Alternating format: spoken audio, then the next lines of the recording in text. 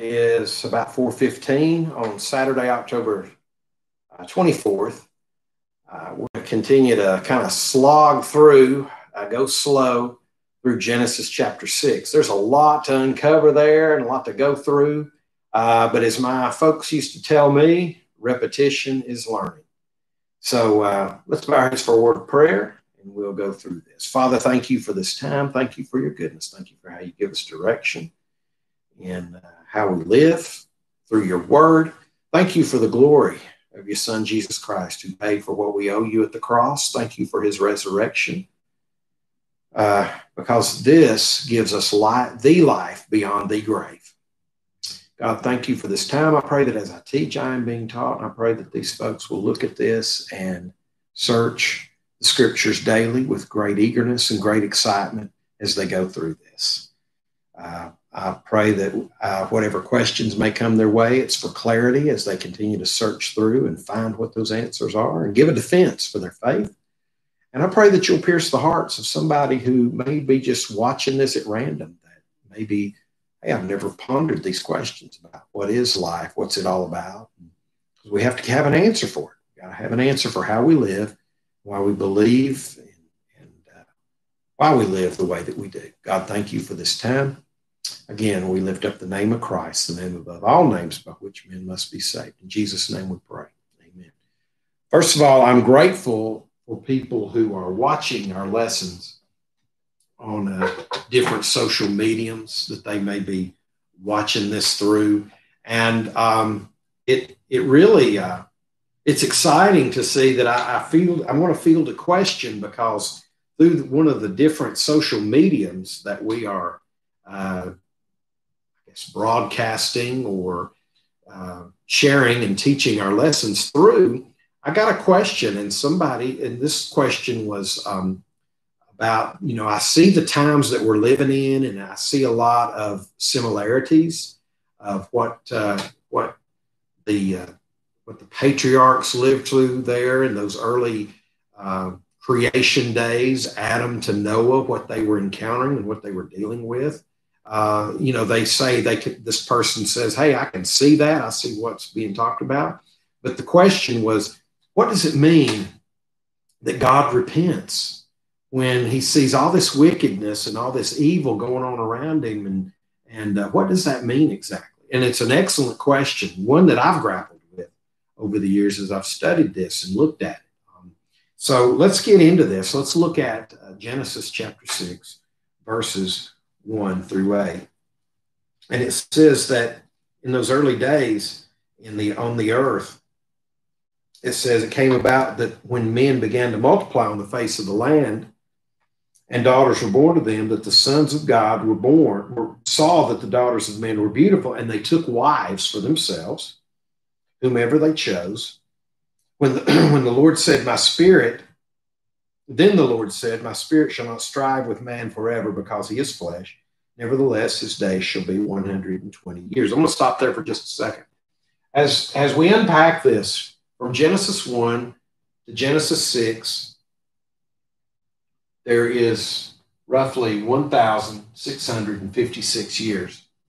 I believe this is from Adam to the time that Noah died, so it was after the flood. And Noah lived about 350 years after the flood. So if you think about it, 6 chapters covering 1,500 years or so, estimate, that's a lot to unpack. This is kind of a broad category.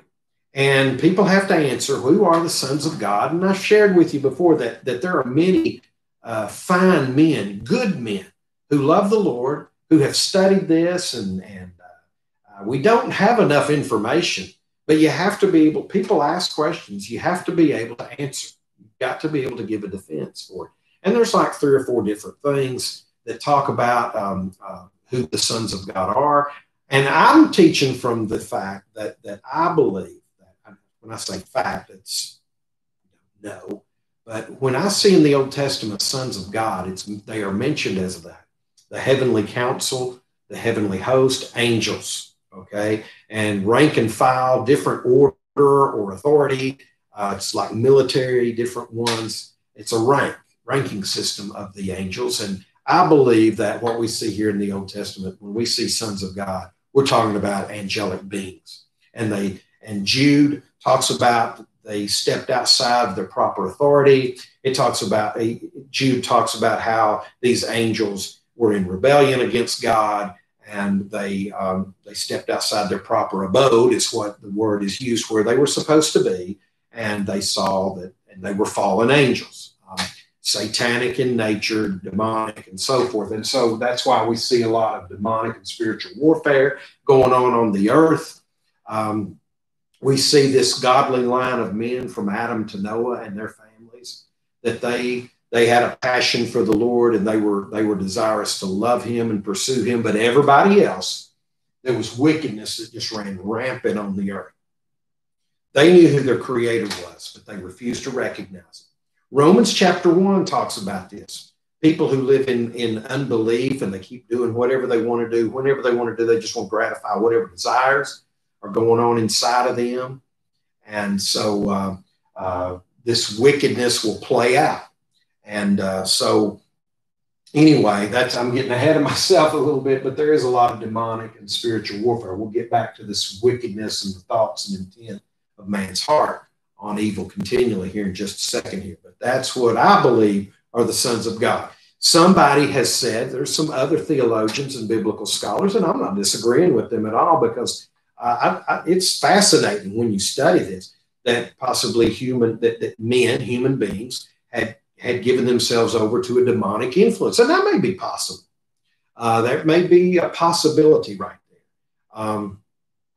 Paul talks about, I've been studying 2 Thessalonians. Paul talks about how there's going to be a time where God's going to send a delusional or a deluding influence upon people. So much so that they have in their own hearts, they have cast aside any belief against God. They refuse to recognize him and honor him in any other ways, to worship him. They don't recognize his existence. So God says, okay, I'm taking my hands off, and I'm sending this delusional influence. Romans 1 talks about this, about how God 3 times in verses 24, 26, and 28, Paul writes this, and he says God gave them over, to degrading passions, to unnatural desires, to depraved thinking. He turns them over. Now, here's the thing. People want to turn around and say, well, that's not fair of God. Hey, people knew who God was, and they refused to recognize him. It's their unbelief that is sending them away from the Lord. Okay? Here's the thing. The more you come after the Lord, he's going to put a desire in you to keep coming after it, keep coming after it, and keep coming after it. All right, now let me go ahead and read on, and we're going to get to this next part here. So, demonic and spiritual warfare that's going on the earth. It talks about the Nephilim that are on the earth in those days, and also afterward, when the sons of God came into the daughters of men, and they bore children to them. That's the result of this marriage, this union. And I've talked about this in about 2, 3, maybe 4 lessons so far. But again, there is a lot to unpack here just to go through this. And again, I'm not saying that I'm right at all, because there's other men who are a lot smarter than me, that have come up and developed and studied, and they have their own feelings about this too. But the bottom line is, there is wickedness on the earth. I believe we'll all agree with that. That the passage is saying that the thoughts and intent of the heart of man are on evil continually. I believe we can all agree that there's all kinds of demonic and spiritual warfare, because when you get away, you keep walking from God, and you've given yourself over to these other influences, that's the way you're going to go. And we can see that right here. And it's pretty clear here. My spirit shall not strive with man forever, because he is flesh. God is spirit. Look at this. I'm not tolerating this. This brings displeasure to me, what I'm seeing on the earth. Genesis 1, verse 31 tells us this, that after 7 days, or after the 6th day and going into the 7th day, God rested, and he saw that everything he'd made, it wasn't just good, it was very good. the Lord was ecstatic with what he was seeing. He was pleased with what he saw. It brought pleasure. He was overjoyed with what he was seeing. Everything was fixed. Everything was after their own kind. It was so I'm seeing the heavens. I'm seeing the stars, the sun, the moon, everything, the universe, the galaxies that I've created. I'm looking down here at the creation of earth. I'm seeing what's happening with the fish of the sea, great sea mammals. I'm seeing the wild beasts of the field. I'm seeing all the other animals, the herds. I'm seeing the birds of the sky. I'm seeing the plants and the trees and the beauty of it all. And he's saying, this is very good. He is overjoyed. He is ecstatic with what he is seeing. I love this. I love what I'm seeing.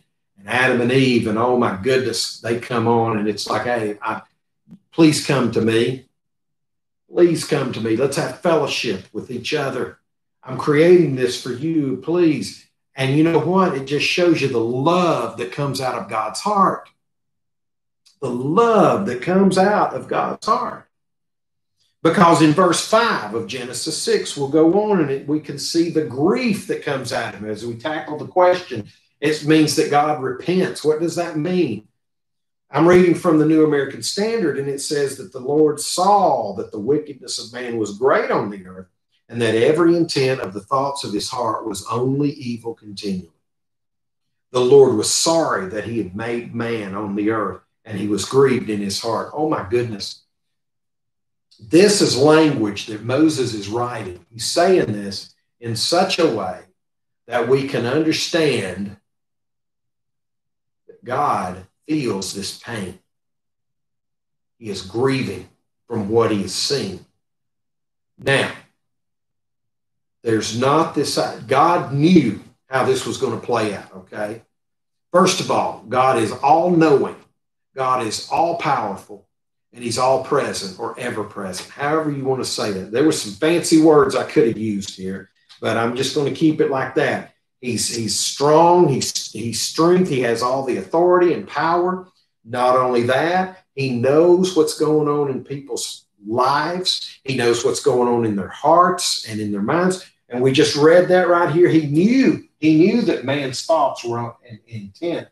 He knew that of his heart were on evil. Not just on evil, but it was continually. The time frame was always going on here. I find this interesting in Matthew chapter 15. And I use this as a part of my testimony about how I came to Christ. One of the things that I saw in myself when I recognized the wretchedness in me, just how mean I was, and my thoughts and the anger that I had to deal with, when I saw that, it broke me. God broke me. His spirit pierced my heart, and he has taken up residence in me.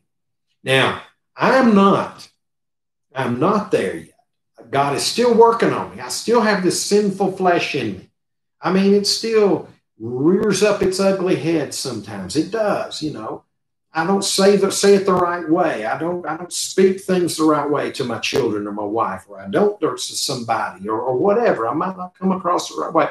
Or I have these bad thoughts and anger that comes in me, or I get aggravated with somebody. I mean, we're not there yet. You're going to sit there and say, well, that's just human. Well, yeah, okay, it is, but that doesn't make it right. Let's not make excuses. God has given us a responsibility, and he wants our hearts to come after him. Okay, I preached enough to that. Let me get to Matthew 15. Matthew chapter 15.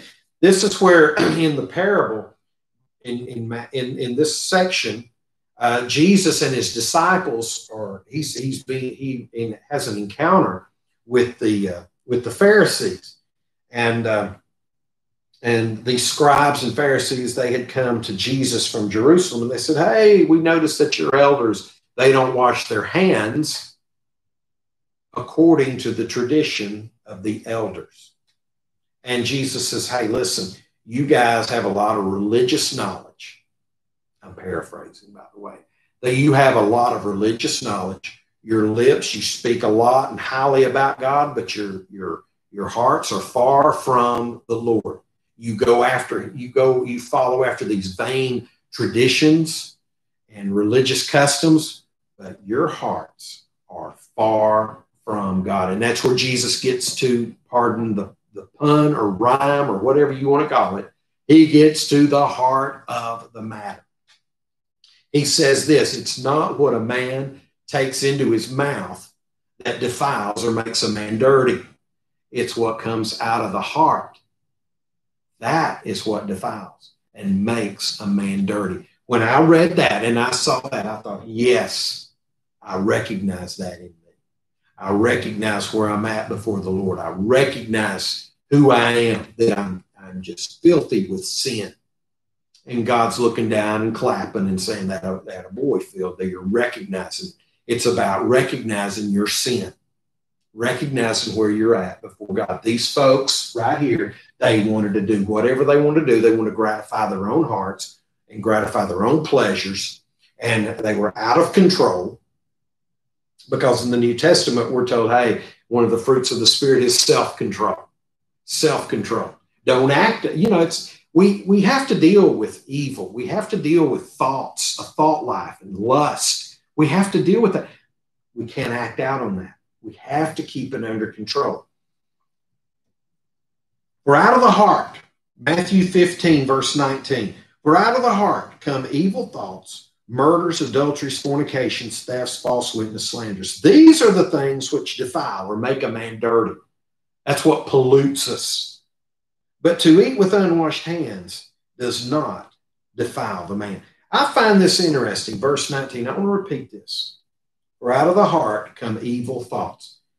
I think we all, when we study the Ten Commandments, we all can kind of have some understanding that, murder, that's bad. Stealing is bad. Adultery is bad. Those things are not good. That is evil. We see it played out. But what's the big deal about coveting? Okay, I want you to think about something here. Think about this, because I believe this fits in with this, okay, about your thoughts and the thoughts and intent of your heart are on evil continually. Think about this. Think about a car or a truck that you want. You want it real bad, and you see this guy that's got this truck, and you're thinking, "Oh my goodness, I don't want just a truck. I want that guy's truck." Think about how you could get it. It's either going to be theft. You're going to steal the truck because your mind is just preoccupied with wanting to get that truck. You want that truck. You want that truck. Or it could go to something very extreme, like a carjacking. Get out, I want that car at gunpoint. Think about that. And that's the world we're living in today. That is where we're at today. The thoughts of the man's heart are on evil continually. That's why this should concern us about our thought life. I talk to students all the time about this. As long as I don't let it get to this point, as long as I don't let this happen and come to this particular point. Let me tell you something. The more you entertain these thoughts, you're going to give yourself over to that, and it's going to lead to that type of action. There's something to be said about our speech and our conduct, because all that is reflected on what is in a man's heart. Because our heart is not just some organ that pumps blood throughout our body and comes back to our heart so it can be oxygenated and sent out throughout our body. No. Your heart, when Scripture talks about your heart, your heart is your seat of your emotions. It's your personality. Your heart is your personality, the seat of your emotions, your behavior. What is a man thinking? It'll eventually come out. And Jewish thought life, or in their thoughts and in their teachings, what is inside of a man who will eventually come out. And there's a lot of truth to be said about that. I remember my father saying this to me. It's been over 12 years since my father passed away, but one of the things As a young man, I scoffed at a lot of the things that he said to me. But when he died, he said, when he died, I just remember thinking, okay, everything he said to me, the principles about life, is the truth. It's the truth. He was a prophet. He was a prophet beyond the sense. But I remember, I'm giving you more information than you need to know, but you need to know where I've come from in these lessons and who I am. You need to know those things. But I remember one of the things he told me when I was going through this stage of my life when I was just full of anger and rage and a lot of larceny in me. He said this, he said, son, you cannot act out the way you feel. And in 2020, that's what we're seeing. We are seeing people acting out the way they feel. I hear people crying out all the time. I want the Bible to speak to the relevance of my life. Well, there you go. There you go. I'm getting real animated today, but here's what we see happening here. The thoughts and intent of our heart are on evil continually. If I've said that once, I've said it 20 times in the 20 minutes that I've been here with you. But there's a ton of truth to this. And God looks down on this and he is sorry.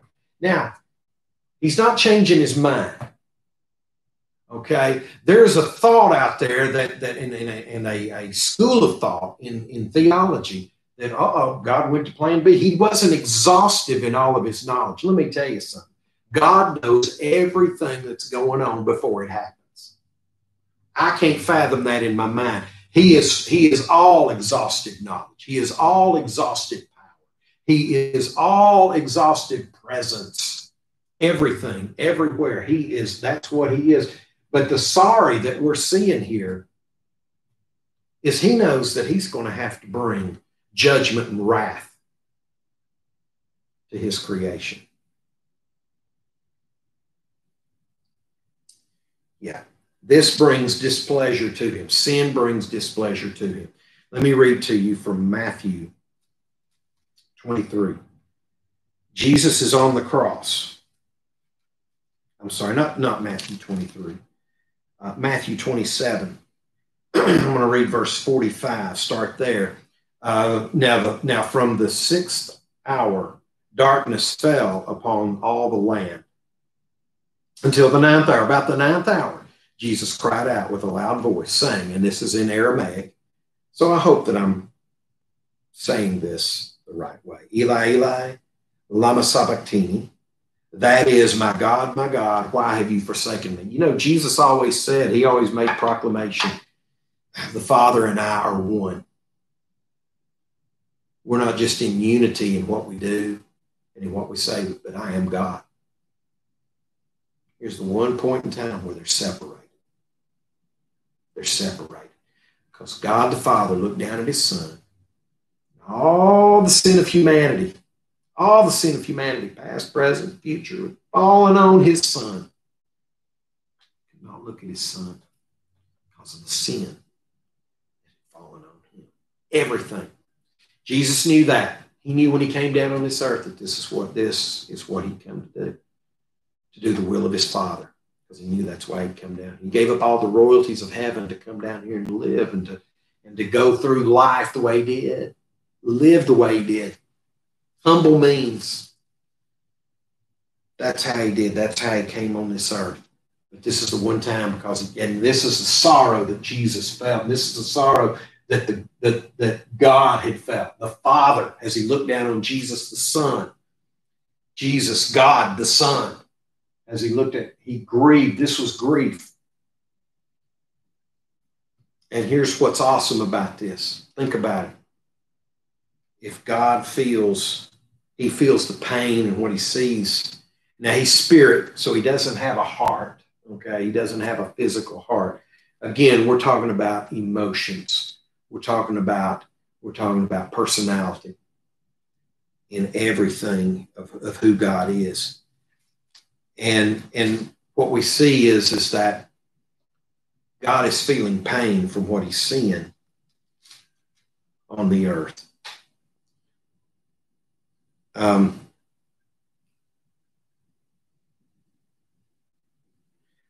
You know, one of the things that we see is that, think about how you might love a family member. Or if you're a husband, you love your wife, or a wife, you love your husband. Think about the love that you have for somebody. Well, let me tell you something. We love, and we love him. I can't pull myself up by my bootstraps to love him, but I love him because he first loved me. John talks about that in his letter, 1 John. So God shows love. For God so loved the world that he gave his only begotten Son. Whosoever would believe in him would not perish but have everlasting life. And listen, remember, 2 Peter chapter 3, verse 9, the Lord is not slow in his coming, as some count slowness, but is patient toward you, in that all men would come to repentance, not wishing for anyone to perish. All men to come to repentance. That is his long suffering. That is his mercy. That is his patience at work here. God is doing that. He longs for men to come to know him and to love him. That's what we see happening here. And that's God's character. That's how he is. God gave man a lot of freedom, but with that freedom came a ton of responsibility. Yeah. Think about what he told Adam. Hey, everything. You can eat anything. I just eat anything from a tree, any fruit or seed-bearing plant, any fruit-bearing tree, you can have it. It's just one tree I don't want you to eat from. In his huge garden. But God is not going to be mocked. Yeah, there's judgment for that. Judgment. Yeah, we brought in, and because of that, I was born in sin.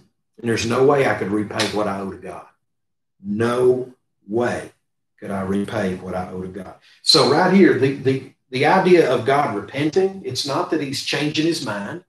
It's not that he doesn't regret, like, oh, I'm sorry that happened. It's not an apology, because God can't change in that regard. He doesn't.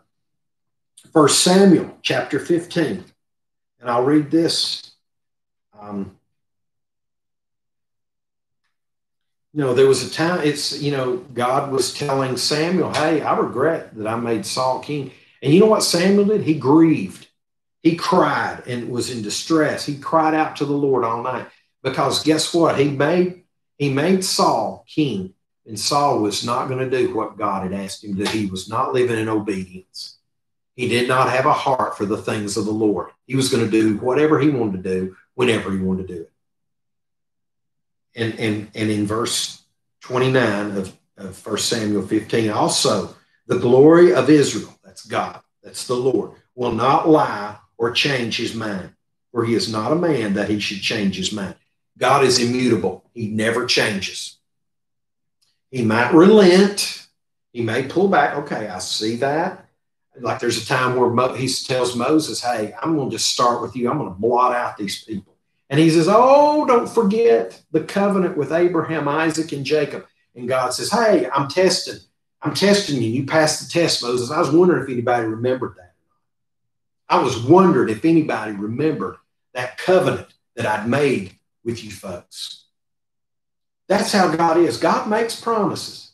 He's not going to break his promises. But he also he's going to say, hey, who's going to live in obedience? He puts tests out there. He doesn't tempt us or lead us to temptation. He delivers us from evil and temptation. But he wants us to say, hey, are you trusting me? I've made this declaration. Now I'm going to see if you're really trusting me on this. Yeah. Yeah, let's finish up here. Genesis chapter 6. Because we see that even with everything that's going on the earth, we see that the Lord, that even with all this grief and sorrow, he's bringing destruction. He's bringing catastrophe. He's bringing judgment and wrath on the earth. I will blot out man from whom I have created from the face of the land, from man to animals to creeping things and the birds of the sky. For I am sorry that I have made man. And remember, there was 120 years. I'm going to use you, Noah, and I've used your father Lamech, and I've used your grandfather Methuselah, because when he dies, the judgment comes. And even Enoch, your great grandfather, those men were prophets. Those men talked about a coming destruction. So don't say that God's not fair. God is more than fair. He's waiting on people to turn from their wicked ways and come to him. And Noah was that man. But Noah found favor in the eyes of the Lord. Grace. Grace. First time where we see that, where God has poured grace on somebody. Because he said, hey, I see a man who is faithful to me. He recognizes me as creator. He recognizes me as the one who has authority and power of life and death. Yes. Yeah. Just such a man. His thoughts are on me, not on for himself and for what's going on in the debauchery that's going on in the sexual perversions, the immorality that's taking place. His eyes are on me. Yeah. We have to deal with sin. We also have to realize that God has made a covenant. He's made a covenant, and he wants us to live for him, and pursue him, come after him. Yeah. And God always delivers. It's not on our timeline. He operates outside of time. He's outside of that. But God it's always right on time, and it's just in time. To quote my former pastor, it's always right there. Yes, God does that. Let me share this with you. Last thing. Think about when you go to the funeral home. You go and you see family or a friend, somebody's passed away, and you want to be there for that person out of respect, and you want to show love to them. So let them know that, hey, you are in our thoughts and prayers, and we think a lot of you. That's why people go and pay respects at a funeral home when some family member, a family friend has passed away, and you want to do that. What do you say? You say, hey, I'm very sorry. You're not apologizing. You're just feeling grief for them. You're letting them know that you feel grief and the pain for what they're going through and what they're dealing with. Kind of the same thing here. The Lord is sorry. Yeah, come on. Come on, mankind. God wouldn't say that way, but it's like, oh, I have great love for you, but you know what? You're refusing to honor me in your ways. So he's going to bring judgment. He's bringing wrath. And there's sorrow in his heart to do it. But he's not going to be mocked either. He's not going to be mocked, thinking people can just go and live any way they want to. Yeah, there's consequences to be paid for. I've heard this most of my life. Think about this. You can make choices. You have freedom to do that. But you don't have freedom to the consequences of the choices you make. Hey, hang with me. You search out the scriptures daily. Do it with great eagerness and excitement. Keep looking over what I've been teaching through. And, we're going to keep going through Genesis 6 and going through some things. There may be some other things that I pick up as I go through this. But, hey, God bless you. And keep your eyes on Christ. Keep pursuing him. Come after him in all that you do. May your life reflect Christ in your speech and in your conduct. And until he returns, Maranatha to you and yours. God bless you, and may he richly bless you in all that you do.